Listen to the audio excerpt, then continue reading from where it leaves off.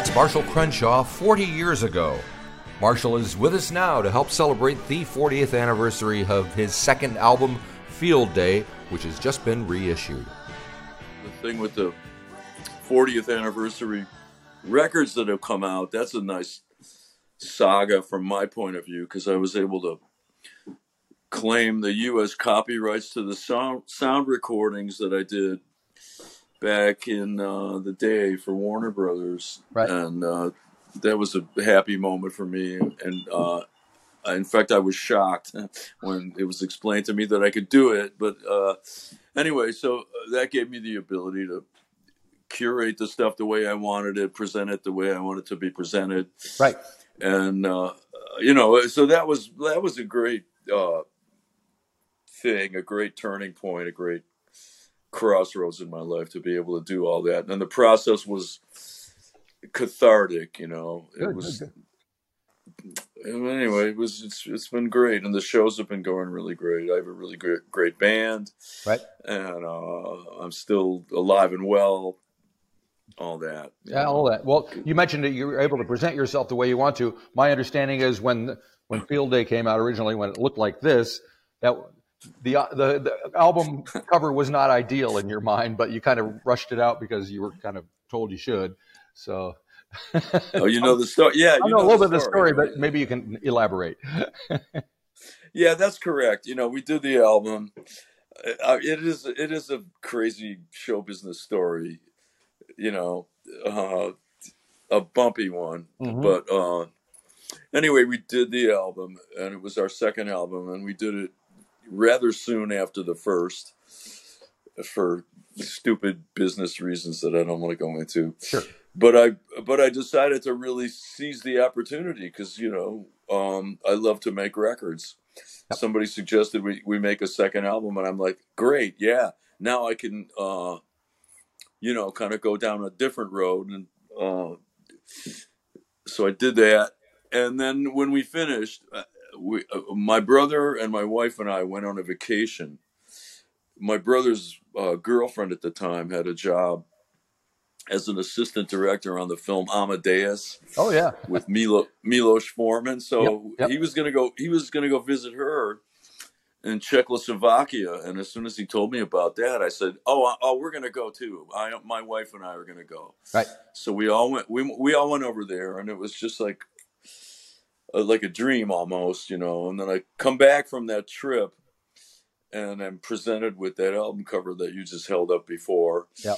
And I said, I'm not so crazy about this. And, you know, it was everything from that time period was kind of nuts, you know. Right. I always had a sort of a haphazard approach to business. But anyway, it got foisted on me. But then now that I've got the chance to correct all of those things, I certainly went right ahead and did that, you know. Right. So when you were making Field Day, like you say, you're just coming off your debut album, which got, if I remember correctly, pretty good reviews. It was getting good coverage, good comments and stuff.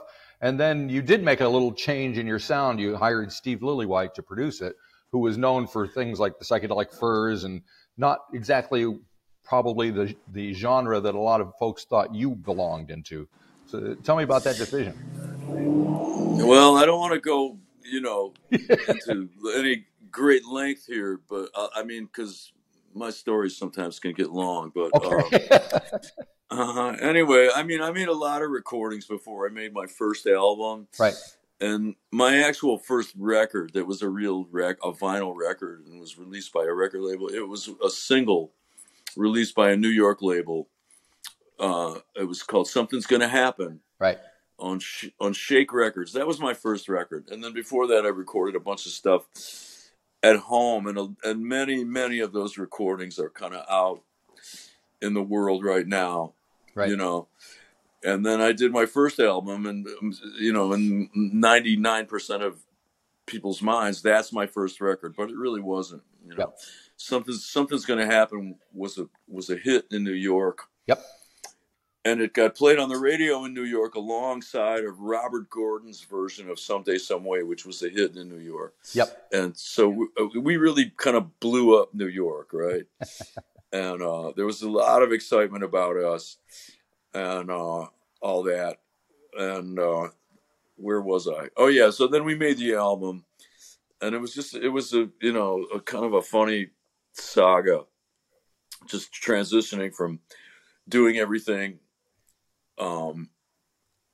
not having to really answer to anybody except myself. Yep. All of a sudden, I'm on a record label, and they're telling me what to do, right? Right. On the first album, and So what kind of things did they tell you to do? What does that mean exactly? One thing they told me to do, and I'm actually really glad that they did, they insisted that I record my song Someday, Some Way. Right. And I thought, well, why should I do it? Everybody knows Robert Gordon's version. It was just out. Yep. But that was clueless on my part, because only people in New York City really knew Robert Gordon's version. Someday, somewhere.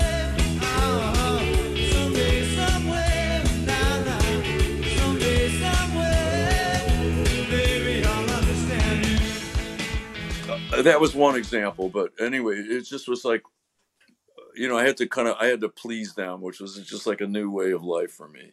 Gotcha. And so then when it comes time to do Field Day, I said, well, this time I'm just going to do what I want to do, and I'm not going to, if anybody doesn't like it, that's too bad for them.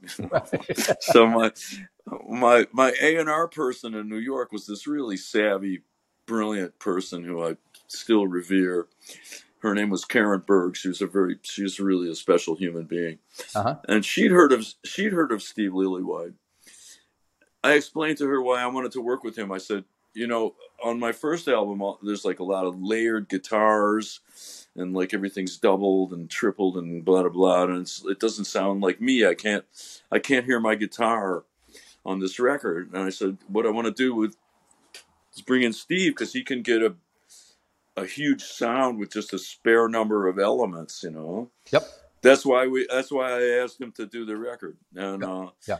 And I told him, and I told him and the engineer, I said, guys, it's one guitar. I'm not layering guitars. And it's one vocal. I'm not doubling my vocals. And they were like, yeah, sure, we know what to do. So that was it. I finished Field Day, and I loved it. I really loved it. And then it seemed to kind of blow up in my face. Right. Really, that's what happened. But everybody's going, well, what happened? He changed his sound. And I'm like, no, I'm correcting my sound. Gotcha. And I'm making my sound. Yeah. And 40 years later, I was listening to the two records, because I remember I was doing radio back in 40 years ago in Rochester, and there is not a major difference in the sound. There is some difference, obviously, but it's not like earth-shattering. But I think it was a perception maybe of Steve Lillywhite and what he had done before. Is, because he'd worked with Susie and the Banshees and XTC and bands like that. And it was like, why is this guy who's like a roots rocker working with this guy? I know. Yeah, it threw people a curveball, but that's just their problem, But like, what was I going to say? Yeah, that's how it went. Yep. It was received that way. But you know what else I think it was? And again, I'll try not to get too lengthy here, but I think it was backtracking, because when our first album was coming out, this great friend of ours in New York City who really loved the band was doing publicity for us under the table, because she worked for another record company. Yep. And she came to me one day and said, I can get you like a big 4-page spread in Rolling Stone to roll out your first album. And I knew that I was taking a big risk, just understanding how the press worked and stuff like that. But I didn't want to say no to her, because she was really sweet. So I said, okay, sure. So we did this. So there was this big hype about us in Rolling Stone. And, for every hype, there's a potential backlash, right? Sure. Yeah. And I think a lot of the reaction to Field Day was just people. It was spillover somehow from the what the hype accomplished. Gotcha. Yeah, here in New Zealand, we have a thing called the tall poppy syndrome. What's that? What is that? It's like if you aim to grow higher than everyone else, they will cut you down. Too much. It's like the opposite of the American thing, where you know, as soon as you're born, you're told you could be president. You can do anything. Here, it's the tall poppy syndrome. It's like we're going to mow you down if you stick up above the rest. How about that? Yeah. So well, anyway, Field Day was received in a funny way back then, but it's still. People still buy it, though. That's the cool thing. Yeah, why not? Now you mentioned the press, and you got help. And I see you're doing a benefit for a gentleman who just passed away a couple of months ago. His name was Scott Scheidner, who was a music journalist. So it's nice to see a music journalist getting some recognition. So if you want to talk about him specifically, that'd be great, because I think it's happening like tomorrow that you're doing this benefit. But in general, also, how did the press help or hinder you? Well, boy, that's a big question. I think I'll talk. Sorry about that. I'm going to talk about Scott instead. Good, that's cool. Because, you know, I mean, rock critics are people too, you know. And I know if, like somebody like Scott, really, his whole life was rock music. You know, it was just like, I never had a conversation with him about anything to do with his personal life or where he came from, but we were friends, like real friends. But what we had in common was music, which is certainly a central thing to both of us, you know. Yeah. So it was a real friendship. But anyway, he passed away, and I just was sad, you know. He and I were friends. And he was loved by a lot of people, but he's just somebody who kind of gave his life to this particular thing. And now the world is different, you know, and there's just not that much left of that world that he lived in, honestly. It's like he's not the only person I know who kind of got on the wrong end of the passage of time in that way, you know. Yeah. But Scott was a great guy, and we're going to do this salute to him tomorrow night in New York City. And it's going to be emotional, you know, for the people that are there. Yeah. It's a pretty cool lineup of folks that you got. Some friends of yours also going to be there, and I imagine it's got to be fun too, as well as emotional. Yeah, I always love those multi-artist things. Yeah. You know, like I just did one about a month ago. It was the 50th anniversary of the Nuggets album. Oh, I wanted to go to that. I was like dying to go to that, but here I am over here, so I couldn't. Tell me about it. Yeah. Well, you know, the Nuggets album was a compilation album that came out 50 years ago now, and it was compiled by Lenny Kaye. Yep. And you know, Lenny and I are friends and have been for a very long time, and but you know, the album it sort of codified the genre that they now refer to as garage rock. Yep.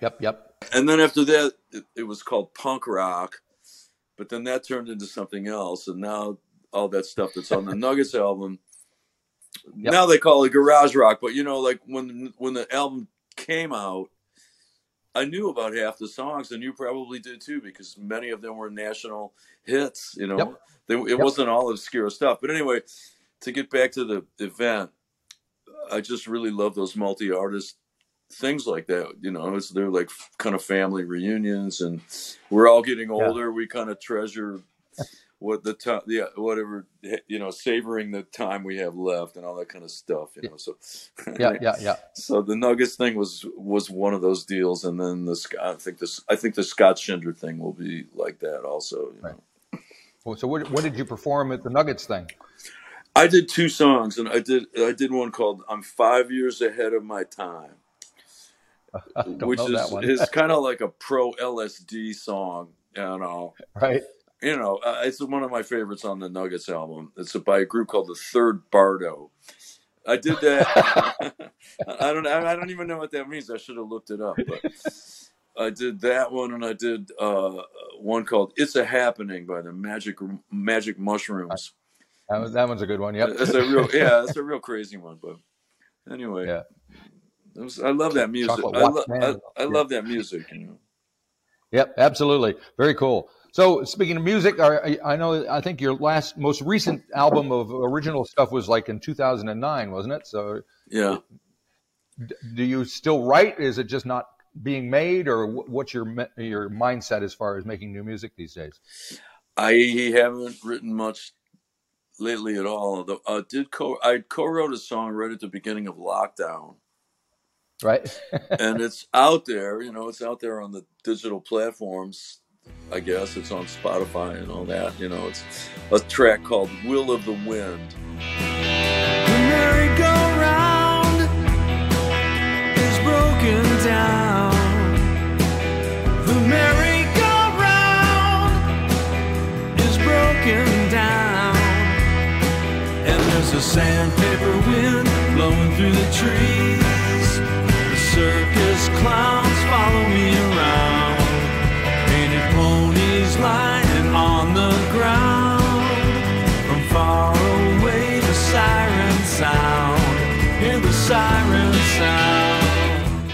That's my last thing that I did, and it's got that kind of lockdown outlook about it. It's a song basically about the world catching on fire and coming to an end, but it's a good rock and roll song, and I wrote that. But before then, I hadn't written or co-written anything since 2016. So in other words, I'm hardly doing it at all anymore. But I'm still busy. I'm busy with all kinds of stuff. Yep. Yeah. Cool.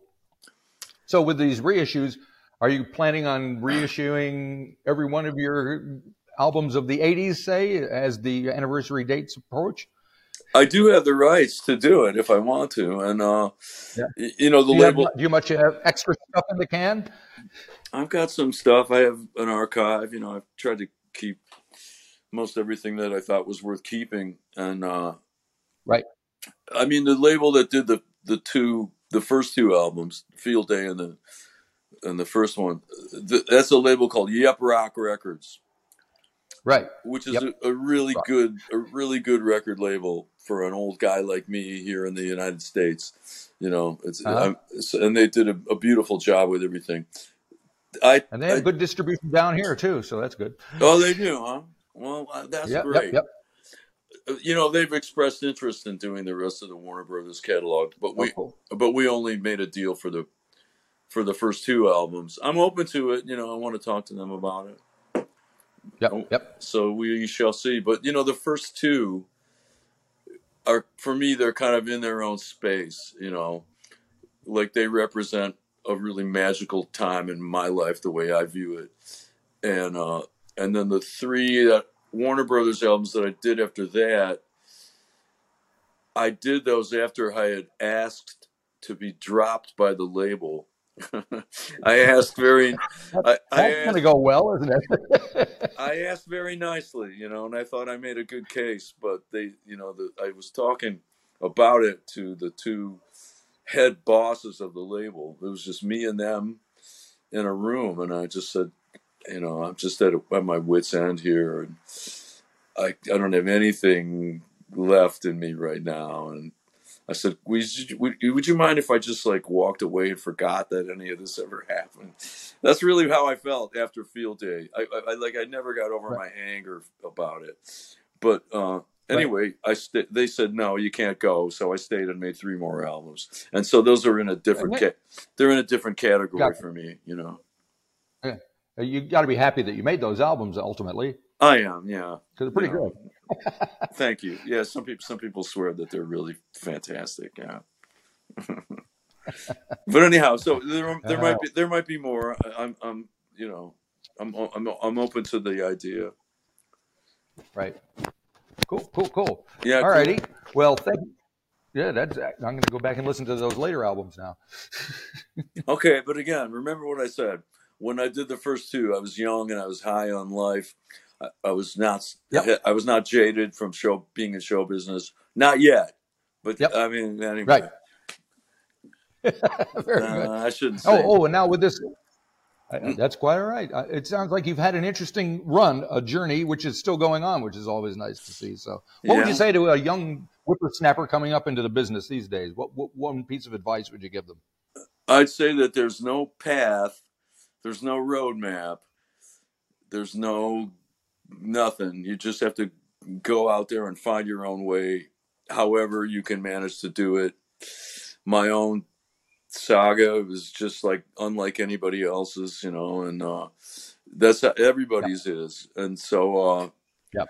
that's what I would say. I would say if you really just have your mind utterly made up and you're determined to get out there in the world and reach other people and be seen and all that stuff like that and express yourself and be an artist, then find a way to do it if you can.